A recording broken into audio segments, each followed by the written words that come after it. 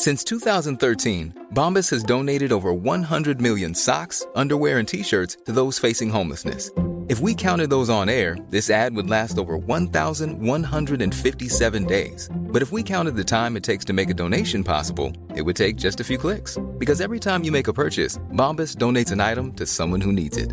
Go to bombas.com/ACAST and use code ACAST for 20% off your first purchase. That's bombas.com/ACAST, code ACAST.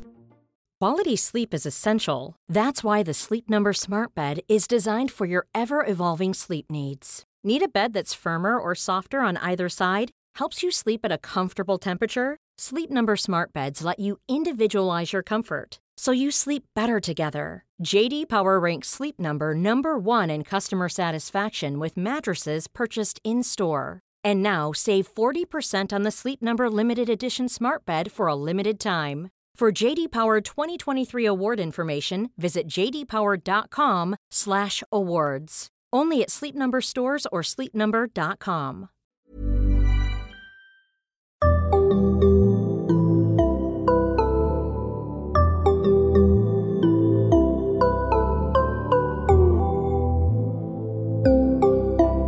Barnpsykologerna. Välkomna till ett nytt avsnitt av Barnpsykologerna. En podcast med Liv Syrski och Lars Klintvall. Hej Liv. Hej Lars. Hej. Och idag ska vi prata om depression. Och jag ska intervjua dig om depression. Yes. Berätta, vad är depression? När säger vi att ett barn är deprimerat? Ja, men man kan ju säga att de karaktäristiska tecknen på depression är att man är nedstämd. Att man har tappat intresse för mycket saker. Ofta sånt som man tyckte var kul. Ganska energifattig, orkeslös.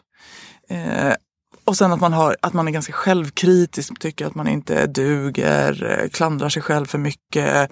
Man kan ha en hel del skuldkänslor. Liksom. Det är mitt fel att det ena eller andra och så.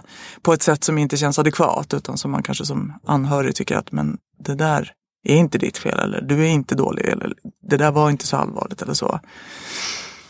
Sen brukar det påverka barns och ungdomars koncentrationsförmåga också. Det kan man märka. Och det kan ju såklart också hänga ihop med ett ointresse, att de inte orkar. Men det kan också vara svårare att göra läxor och hänga med i skolarbetet. Och sen brukar det också finnas med tankar på döden och tankar på att ta sitt eget liv. Mm. Och vad ska man tänka? Ska man tänka att om ett barn uppvisar något av de här symptomen som du sa nu, då är det rimligt att säga att det barnet är deprimerat? Nej, man ska ha flera, och det finns en lista i det här DSM, våran manual för diagnoser, eller våran med psykiatri. Manualer. Och då finns det ytterligare symptom som man ska leta efter. Och sen ska det också hålla på under en viss tid. För så här kan man ju känna, framförallt i tonåren så kan man ju känna så här av och till. Utan att det på något sätt är en depression, utan det svänger. Men det ska ha hållit i sig över en viss tid och faktiskt känna som att... Alltså många brukar beskriva att barnet ändå är liksom förändrat. Att man inte riktigt känner igen barnet. Och en viss tid, är det som vuxna då? Då är det 2 veckor. Ja, precis. Så det är inte jättelänge ändå? 2 Nej, veckor är inte så länge. Men det är ju ändå 2 veckor i sammanhållet, eller liksom hyfsat sammanhållet. Så Just inte det. att man så här kraschar måndag, tisdag och sen är man rätt okej resten av veckan. Och så kraschar man måndag, tisdag igen och så. Utan det ska faktiskt vara 2 veckors hyfsat sammanhållen tid. Men jag tänker att det är viktigt det där med att få med att bara för att ett barn säger att den är dålig på någonting eller kanske har funderingar på döden eller något sånt där, så betyder det inte att man automatiskt säger att det barnet har en depression. Är deprimerat, nej precis. Om man fortfarande tycker att det är kul att gå på fotbollsträningen. Eller Ja, och kompisar. i övrigt verkar jag glad och nöjd med livet. Och, liksom, ja. För jag menar, och det här är ju saker som också många funderar över såklart. Och så det kan man ju göra och ta upp det på. Men att man kanske liksom, på ett så här tungt sätt går omkring. Sen är det ju ofta så att har man allvarliga självmordstankar, då kanske man inte pratar om dem. För att man inte vill att folk ska känna till dem. Men det får man ju liksom lite lyssna på. Hur pratar barnet om det? Att bara prata om det är inte i sig självt ett problem. Nej, precis.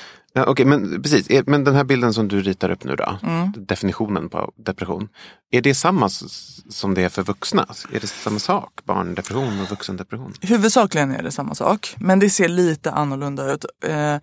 Till exempel så kan det vara, alltså det här jag sa att det ska vara sammanhållen tid, men hos en vuxen skulle man nästan säga att det är i princip jämngrått liksom i 2 veckor. Så det är väldigt få stunder där den vuxna mår bra. Hos barn och ungdomar kan det vara mer randigt liksom, att det är perioder när man mår dåligt och sen kommer det stunder när man ändå är glad och verkar liksom som att allting är okej. Och så kommer de här dysterheten igen. Men det ska ändå vara liksom övervägande dysterhet under en sammanhållen tid. Men där kan det skilja sig lite mellan barn och vuxna. Att barn fluktuerar mer liksom. Exakt. Vad är det där? Är det att de liksom inte riktigt fastnar i negativa tankar på samma sätt? Men mer lätt distraherade? Eller vad kan det där vara? Vad tror du? Alltså om jag då skulle killgissa lite så tänker jag att barn ändå... Du vet att du gör det, att jag är det. Precis. Att barn ändå lever lite mer i nuet. Och kan bli lite mer fångade av... Ja, det är ju en slags distraktion också såklart. Att liksom man blir lite uppslukad av något. Tycker något var väldigt kul. Men sen kommer det här tillbaks. Så brukar man ju säga om barns sorg också. I avsnittet med Maria Farm där vi pratade om sorg så var det mycket prat om det här just med att man brukar säga att barns sorg är randig. De kan vara superledsna en stund och sen kan det plötsligt vara helt som vanligt ett tag. Så blir de ledsna igen och så. Medan vuxna är jämnare. Ja, exakt. Precis. Vi är bättre på att tänka på problem hela tiden medan vi gör andra saker också. Och inte låta oss distraheras av roligheter. Nej, det låter vi oss inte göra. Okej, men mer då? Vad finns det mer för skillnader? Ja, men sen barn och ungdomar har ofta kroppsliga symptom. Och det kan också vara det man söker för. Att det är kanske huvudvärk eller magont eller så. Och sen ser man hos till exempel ungdomar, de är ofta mer irriterade än vad vuxna deprimerade är. Det finns en irritabilitet och det kan man ju kanske som förälder märka att man får, att det blir mer bråk, mer irritation. Slänga i dörrar och be folk dra och så. Känsliga för kritik. Det kan för alla vuxna som är deprimerade också vara, men man kanske inte visar det på samma sätt. Just det, man går och tänker på det. Ja, exakt. Men man kanske inte... Nej. Och hos yngre barn, då kan man se att de kan faktiskt tappa färdigheter som de har kunnat. Alltså att de blir lite yngre än de brukar vara. Och det är ju inte så att de tappar på något sätt som man tänker att liksom, de går tillbaka i utvecklingen. För det finns ju sjukdomar som ter sig så. Men snarare att de kanske liksom inte orkar, inte vill. Och blir så här, men jag orkar inte klä på mig själv eller så. Så gör kanske inte vuxna heller, även om de kanske har lust ibland. Just det, men det är svårare för vuxna att backa. Ja, men exakt, precis. Är det precis? Sluta gå till jobbet, är det kanske att backa? Ja, det kan man väl säga kanske. Men vuxna kammar väl ihop sig mer än vad kanske barn och ungdomar gör. Men på insidan kanske känns ungefär likadant. Men det där som du sa med magont och huvudvärk och så. Vad är det där? Är det att barn inte har språket för att prata om ångest? Så att man säger att det är i kroppen? Eller förstår jag menar? Eller är det tvärtom att vuxna känner ont i magen men vi kallar det för ångest? Eller förstår jag menar? Jag tror att, för vi ser det här hos barn med ångest också, att de har en mycket mer, vad ska man säga, helhetsbeskrivning. Alltså, om man frågar en vuxen människa med ångest, då kan ju de beskriva sina ångestsymptom väldigt differentierat. Det i kroppen till exempel. Ja, precis. Ja. Det sticker i fingrarna, jag känner, det pirrar i vaderna, jag får svarta prickar i utkanten av synfältet. Så kan inte ett barn beskriva, utan barn, det blir ofta ganska så här globala beskrivningar på något vis. Liksom. Och då är det ofta magen. Och huvudvärk kan ju vara för att man går och spänner sig och är trött och så. Så att jag tror att det kanske är mera det att barn liksom, det är magen det känns hos barn. Hur vanligt är det här då? Ungefär? Ja, men det här tycker jag ändå är lite intressant. För ofta så pratar man ju om det här som att det skulle vara typ varannan tonåring är deprimerad. Så är det ju inte. Det är inte så vanligt. Hos barn i förskoleåldern då räknar man med att 1% är deprimerade. Och det är naturligtvis jobbigt för de som är det. Men det är ju lågt till exempel om man jämför med ångeststörningar. Så att det är inte alla barn. Och i skolåldern då är det 3% och i tonåren är det 6%. Så skolåldern är alltså låg och mellan? Ja, precis. Ja, exakt. Och sen blir det väl då hög gymnasium, alltså 13-18. Och 6% är också, det är klart att det är för varje drabbad tonåring så är det jättetufft. Men 6% är bra mycket mindre än 50. Ja. Så att det gäller, alltså det finns någon sån här... Eller 50, som är den populära. Ja, men precis som man ibland, liksom, alla ungdomar är deprimerade idag. Den psykiska ohälsan bara exploderar. Och, liksom. Och att vi inte använder de här sortens begrepp för det som faktiskt inte är en depression. Det är inte samma sak. Att vara lite ledsen, rimligt ledsen för att ens kompis har sagt någonting taskigt. Och vara lite låg för att det är rätt segt med skolan om man är rätt skoltrött och det är rätt mörkt. Och liksom. Utan för depression är ett allvarligare tillstånd. Men vadå? 6% i tonåren? Det är ju en unge i varje klass. Ja. Eller inte unge, en tonåring i varje fall. Men det är ju ändå, det var mer än jag tänker, höll jag på säga. Ja, fast men absolut. Och det är inte få. Men det är inte varannan unge i klassen. Nej. Inte halva klassen. Nej, det är mer det jag vill liksom föra fram. Att så här, ibland pratar vi om det som om det vore alldeles supervanligt. Ja, okej. Men det här, den stora frågan är ju såklart då, så här, varför, när vi säger att en tonåring i varje klass är deprimerad, eller 1% av alla barn i förskolor, varför är de det? Är det bara så att de vaknar upp en dag och så har de serotoninet flugit ut genom öronen och de är hur som helst? Det är den där serotoninflykten från öronen som är så irriterande. Det är därför man måste ha mössa på sig. Och öronproppar. Exakt. Nej, men förlåt. Men på riktigt, kan man säga någonting om varför de här barnen är deprimerade? Ja, men man har ju, det finns ju förklaringsmodeller. Sen är det ju som det alltid är, vi vet inte allt. Vi vet egentligen rätt lite om orsaken till de flesta psykiska problem.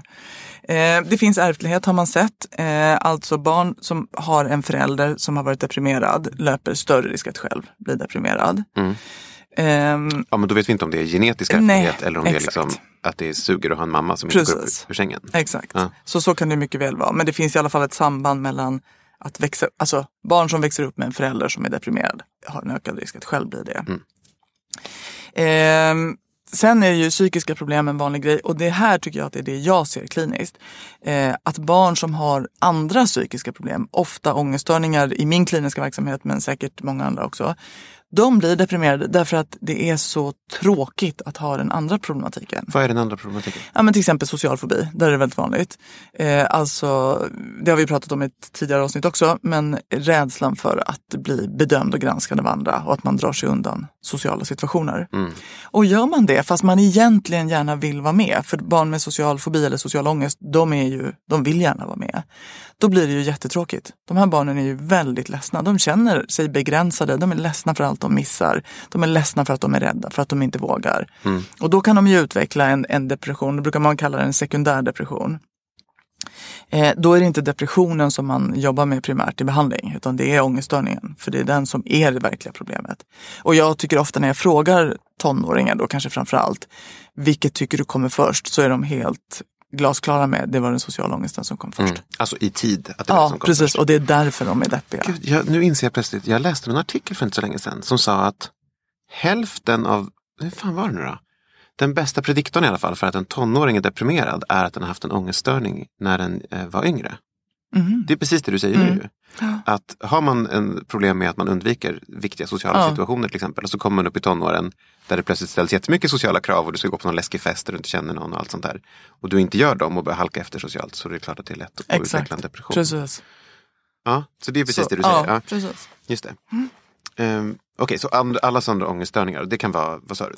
Social fobi, men det kan vara andra. Det måste vara en ätstörning typ? Ja, absolut. Och det kan ju också vara agorafobi, panikångest med agorafobi. Att man inte vågar gå ut. Nej, precis. Liksom. Begränsar också. Men det är inte hundfobi vi pratar om? Liksom. Nej, precis. Alltså det ska ju vara en ångeststörning som faktiskt påverkar livet ganska genomgripande.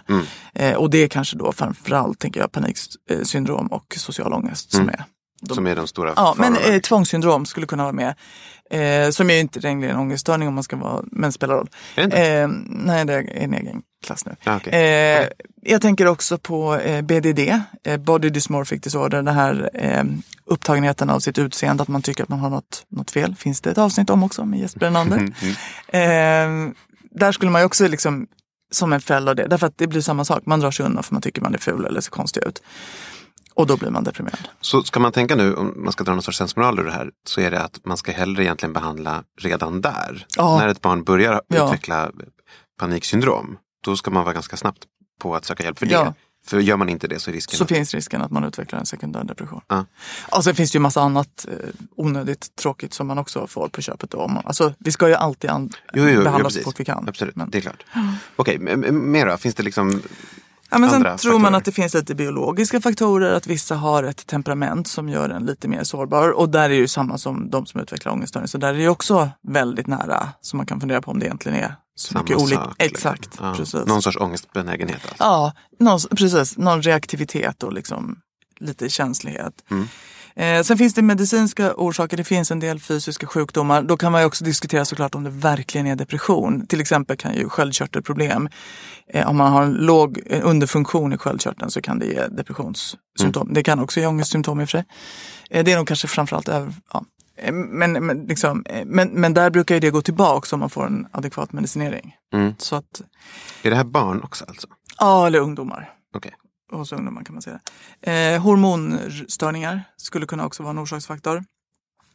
Sen har man sett att familjer med låg social funktionsnivå kan också, där finns också en ökad risk för depression. Vad betyder det? Ja, det kan man ju fundera på faktiskt. Jag gissar att det handlar om familjer med stora sociala problem, där det kanske finns ekonomiska problem, där det kanske finns problem med boende, där det kanske finns problem med missbruk eller våld i familjen eller så. Och då kan man ju också tänka sig att men lever man i det så är det inte så konstigt om man utvecklar en depression. Därför att det är väldigt tufft att leva i i en sån miljö. Ja. Men nu säger vi ingenting om liksom livet suger faktorer. Alltså man är mobbad. Nej, men precis. Alltså, man har svårt i skolan. Alla sådana grejer. Men ens bästa kompis flyttar till månen. Alltså saker händer i livet liksom. Exakt, sånt spelar ju såklart roll som en utlösande faktor. Att man får, och framförallt har man sett att det kan utlösa den första depressionsepisoden. För med depression så är det ganska vanligt att man får fler depressioner. Och då brukar det vara så att den första är mest beroende av något sånt här jobbigt i omgivningen. Något stort som händer faktiskt. Ja, liksom. Precis. Sen där får man väl också vara ändå lite stort för den individen. Kanske inte så jättestort om man skulle se det utifrån. Det måste inte vara typ dödsfall eller så. Men för den personen så var det stort. Det var liksom, det blev jättejobbigt av någon anledning. Det är vanligt vid den första depressionen? Ja, precis. Ja. Och sen minskar på något sätt liksom det som kickar igång depressionen behöver inte vara lika stort andra gången och tredje gången. Det är som att man kanske har en ökad känslighet för att reagera med depression. Så utmaningarna kan bli mindre och ändå dras depressionen igång. Så man får någon sorts ökad sårbarhet för att utveckla fler. Nu pratar vi obehandlad depression alltså? Även behandlad depression kan ge återfall, men risken minskar ju om man har en behandling där man också jobbar med att minska återfallsrisken. Exakt, genom att få verktyg. Vad ska jag göra om jag börjar få sömnproblem? Ja. Eller, nu börjar jag spekulera. Alltså, men det måste ju vara så. Precis, exakt. Hur man ska hantera. Ja, så att man är snabbare på nästa gång. Okej. Hey Dave. Yeah, Randy. Since we founded Bombas, we've always said our socks, underwear, and t-shirts are super soft. Any new ideas? Maybe sublimely soft. Or disgustingly cozy. Wait, what? I got it. Bombas. Absurdly comfortable essentials for yourself and for those facing homelessness. Because one purchased equals one donated. Wow, did we just write an ad? Yes. Bombas. Big comfort for everyone. Go to bombas.com/ACAST and use code ACAST for 20% off your first purchase. Quality sleep is essential. That's why the Sleep Number Smart Bed is designed for your ever-evolving sleep needs. Need a bed that's firmer or softer on either side? Helps you sleep at a comfortable temperature? Sleep Number Smart Beds let you individualize your comfort, so you sleep better together. JD Power ranks Sleep Number #1 in customer satisfaction with mattresses purchased in-store. And now save 40% on the Sleep Number Limited Edition Smart Bed for a limited time. For JD Power 2023 award information, visit jdpower.com/awards. Only at Sleep Number stores or sleepnumber.com. Hey there, it's Michelle Norris. I'm host of a podcast called Your Mama's Kitchen. When I travel, I'm usually looking for a way to find a taste of home when I'm not at home. And one of the things I love to do when I am at home is entertain. And Airbnb allows me to do that. When I was in California recently, I rented a house that had a great kitchen. And when we were sitting around the table, we were all thinking, we're in someone else's house. Someone could be in all of our homes as well. If you have a home, but you're not always at home, you have an Airbnb. Your home might be worth more than you think. Find out how much at airbnb.com/host.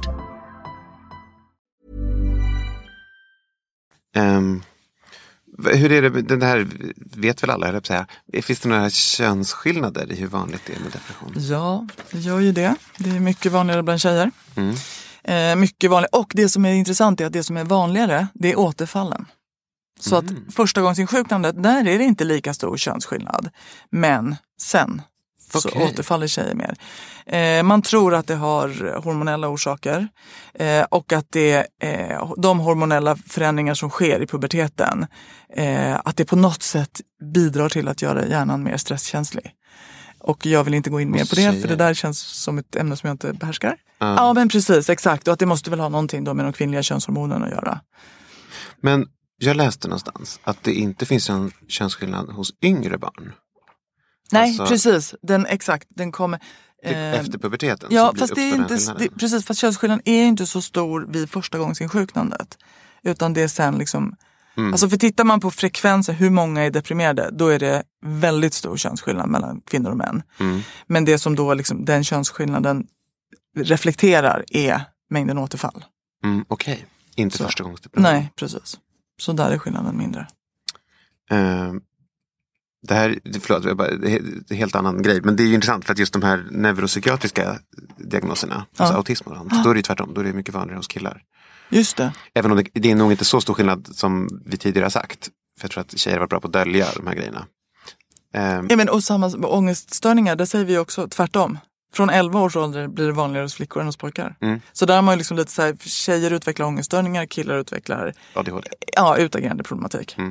Och en stor förklaring måste ju också vara kultur. Ja, den här stora faktorn som man inte vet vad man ska göra med. Nej, men absolut, det är klart att det måste vara så. Liksom. Ja. Exakt. En grej till som jag faktiskt vill lägga till här är också det här barn och ungdomar som har tränat mycket och som slutar träna. Och det här vet jag inte exakt. Alltså tränat fysiskt tränat? Ja, precis. Ja. Exakt. Och sluta med det, kanske träna på ganska hög nivå. Nu gör jag referenser till gamla avsnitt hela tiden, men det här pratade vi också om med Albin Tingsvall om idrottspsykologi.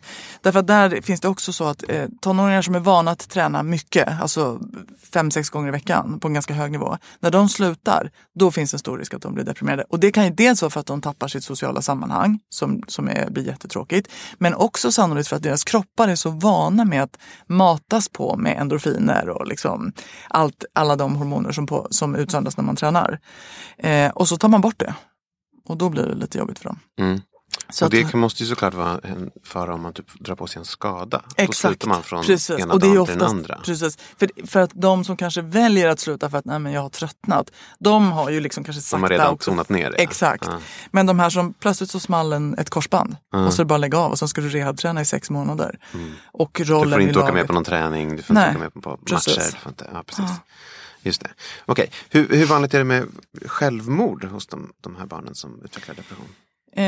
Alltså depression är en vanlig riskfaktor för suicid. Alltså av de som tar sitt liv så har många varit deprimerade. Det är inte rocket science. Nej, exakt. Precis. Fast 50%. Men vadå 50%? Hur kan de andra 50% var inte deprimerade? De kanske hade andra skäl att ta sitt liv. Men de var, okej. Ja, och det där måste ju också vara lite... nej, vi ska inte ge oss in på att analysera hur den forskningen går till. Vi har också ett avsnitt om suicid. Ja, det har vi. Precis. Okej.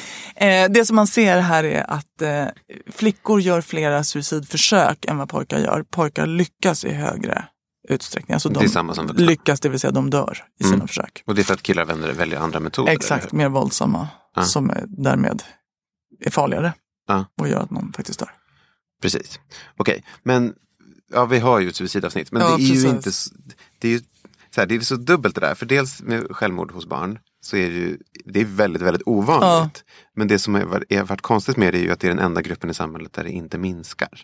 Ja, precis. Det är det som är det skumma. Det ökar ju inte. Men alla andra grupper, liksom, vuxna tar livet av sig mindre och mindre och mindre och mindre och mindre. Utom tonåringar och barn. Där ligger kvar samma, liksom. Och har gjort det sedan 80-talet, tror jag. Okej, men precis. Men det är ändå intressant. Vi vill ändå prata om det, liksom. För det är ju några barn varje år som väljer att ta livet av sig. Ja, men vill du säga något mer om det? Liksom? Vet man vilka barn det är? Några riskfaktorer? Nej, det vågar inte jag uttala mig faktiskt. Jag gissar att det är alltså, dels avhängigt hur man mår, men också hur mycket, alltså möjligheten att man ens liksom tillgår den sortens information och möjligheter och så. Hur är det med barn som skär sig och som har självskadebeteende? Ja, men där är det ju så att alltså för det är ju betydligt vanligare. Det är många fler som självskadar. Och där är det ju många fler flickor, även om pojkar också börjar göra det i större utsträckning nu för tiden. Och då är det, de flesta som självskadar gör inte det i syfte att dö.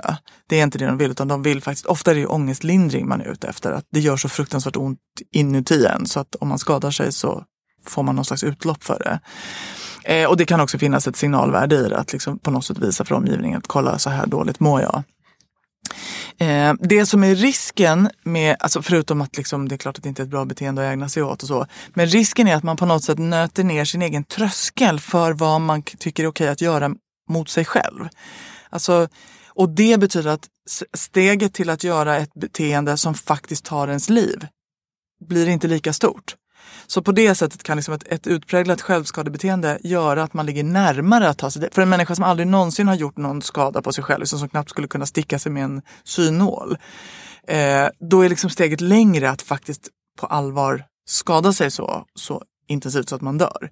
Så det kan man säga, där finns en risk. Och sen finns ju såklart alltid risken med självskada att man av misstag gör något som blev för farligt. Man skar sig på ett sätt som gjorde att man blödde för farligt, eller alltså för mycket eller så.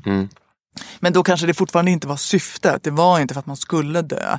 Men man liksom råkade dö. Hur vanligt är det där? Det kan inte vara... Nej, jag tror inte att det är så vanligt, tack och lov. Nej, eller hur? Ja, precis. Okej, men vad finns det för behandling för de här barnen och tonåringarna då? Ja, men Socialstyrelsen har gjort en genomgång av det här och tittat på, eller gett ut rekommendationer. I första hand så rekommenderar man då att man bara ska liksom ge kunskap, det som man kallar för psykoedukation. Till föräldrar, till barn? Ja, jag tänker att det kan ju bara vara tonåringar, för barn har ju, alltså det är lite för svår kunskap. Och jag måste ju säga att det känns som en ganska tandlös insats att bara ge information. Jag skulle nog gärna ge lite mer. Och då kommer det som nästa nivå liksom, och då är det KBT som är förstahandsvalet för mild till måttlig depression. Och sen är det en svårare depression, då säger man att man kanske också ska lägga till antidepressiv medicinering. Samma som man ger till vuxna där, som kallas SSRI-preparat i första hand. Och ju svårare depression, desto större indikation för medicinering, kan man säga. Och då men då brukar man ändå säga att det ska vara kombinationen. Det är inte bara medicin, utan det är fortfarande KBT med, men också med mediciner. Jag hamnade på någon sån Facebook-tråd om ECT för barn. Elektrokonvulsiv terapi.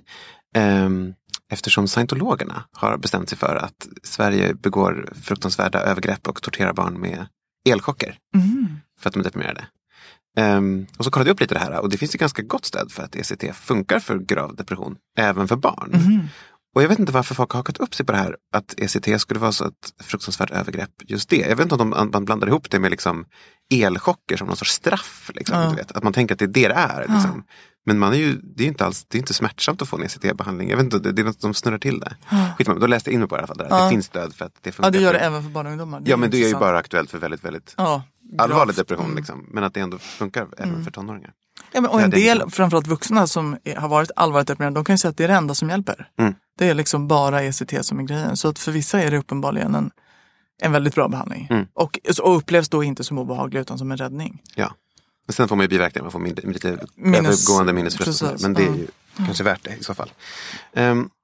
Precis. Men okej, men det är ändå KBT som jag tänker att vi ska prata om. Eller vi ska inte prata om ECT, för det vet vi ingenting om. Nej, men vad är komponenterna i en KBT-behandling för depression? Ja, den är ju samma som för vuxna med depression.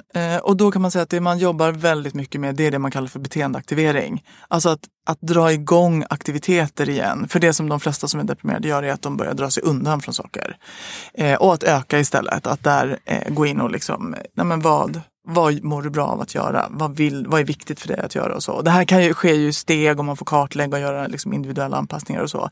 Men det är ändå det som är grejen, att inte dra sig undan. För drar man sig undan så går man miste om allt det positiva som aktivering ger. Alltså man är inte i sammanhang där man skulle kunna ha det kul eller få positiv input och så.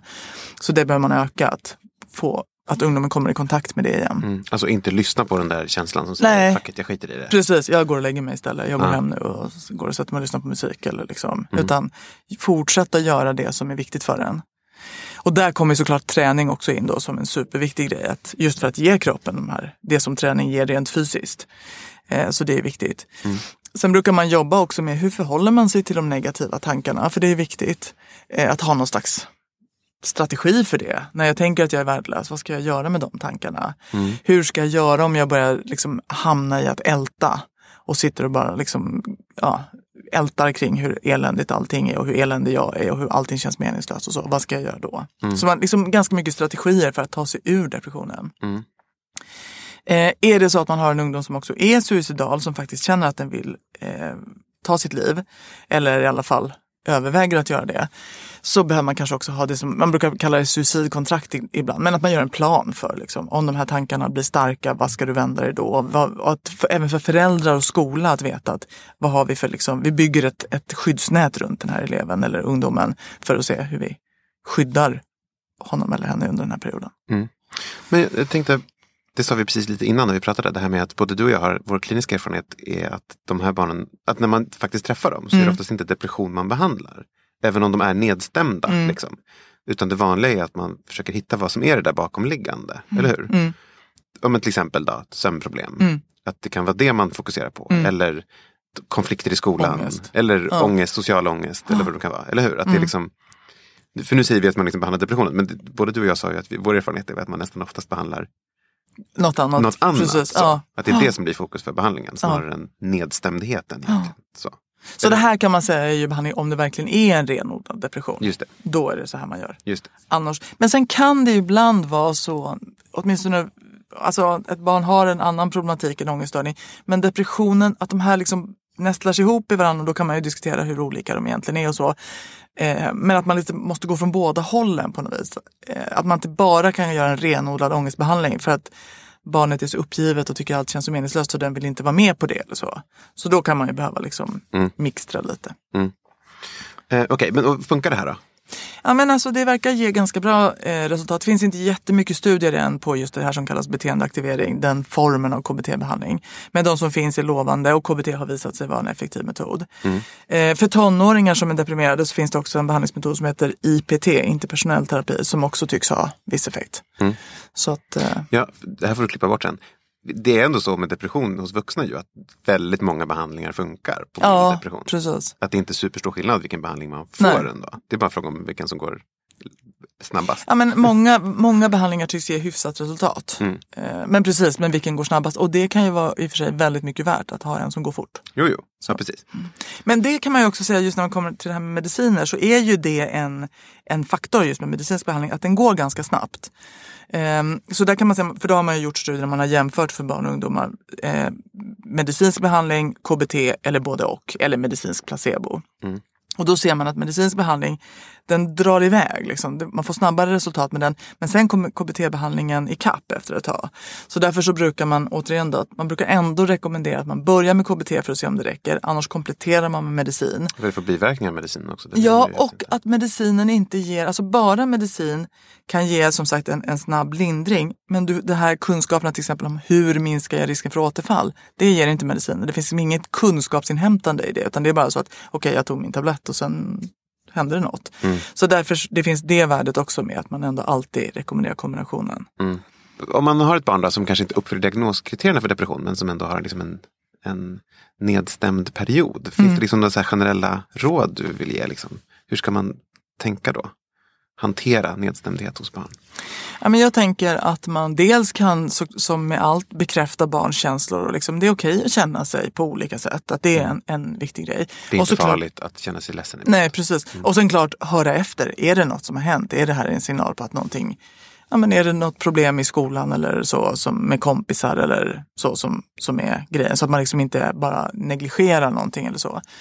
Men sen kan man ju också prata redan där, för det tänker jag är en viktig sån livskunskap för barn, att lära sig att fast det känns jobbigt så kanske man ändå ska göra det som man brukar må bra av.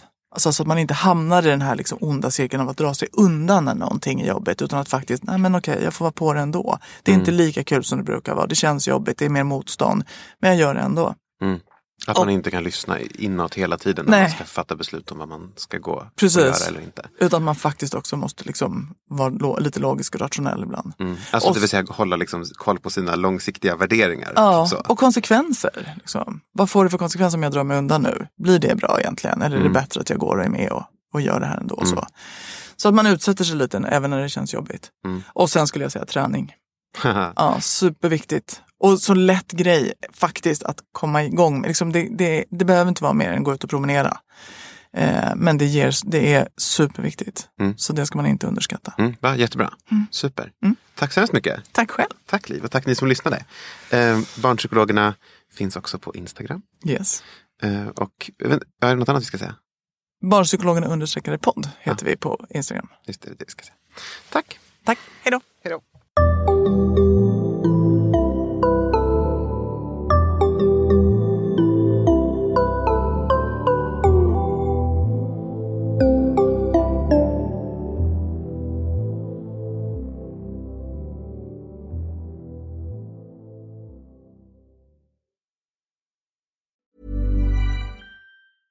Flexibility is great. That's why there's yoga. Flexibility for your insurance coverage is great too. That's why there's United Healthcare Insurance Plans. Underwritten by Golden Rule Insurance Company, United Healthcare Insurance Plans offer flexible, budget-friendly coverage for medical, vision, dental, and more. One of these plans may be right for you if you're, say, between jobs, coming off your parents' plan, turning a side hustle into a full hustle, or even missed open enrollment. Want more flexibility? Find out more about United Healthcare Insurance Plans at uh1.com. Imagine the softest sheets you've ever felt. Now imagine them getting even softer over time. That's what you'll feel with Boll & Branch's organic cotton sheets. In a recent customer survey, 96% replied that Boll & Branch sheets get softer with every wash. Start getting your best night's sleep in these sheets that get softer and softer for years to come. Try their sheets with a 30-night guarantee. Plus, get 15% off your first order at bollandbranch.com. Code BUTTERY. Exclusions apply. See site for details.